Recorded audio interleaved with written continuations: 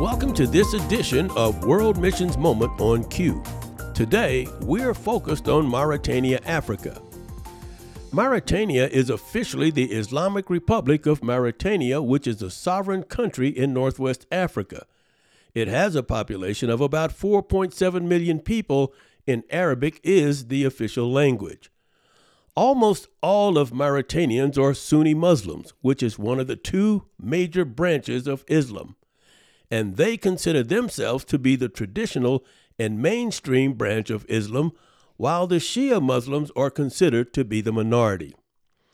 Christianity and other religions represent less than 0.5% of Mauritania's population. In December of 2023, more than a dozen Christians were arrested and detained in the city of Celababy, which is a capital town located in the southernmost region of Mauritania. Their crime? They were accused of apostasy and blasphemy concerning the religion of Islam. Perhaps what was more telling is that a number of young and old alike were placing their faith in Jesus Christ. There were a number of women who were arrested at the time and then released while the Christian men continued to be detained by the police. Some Christian leaders ascertained that the police were attempting to pressure the Christians into denying their faith in Christ and for them to stop evangelizing in the villages. Upon hearing of the news of what happened in Celababy, Christians in the U.S. and around the world began praying for their release with the knowledge that a number of them required access to doctors and medicine.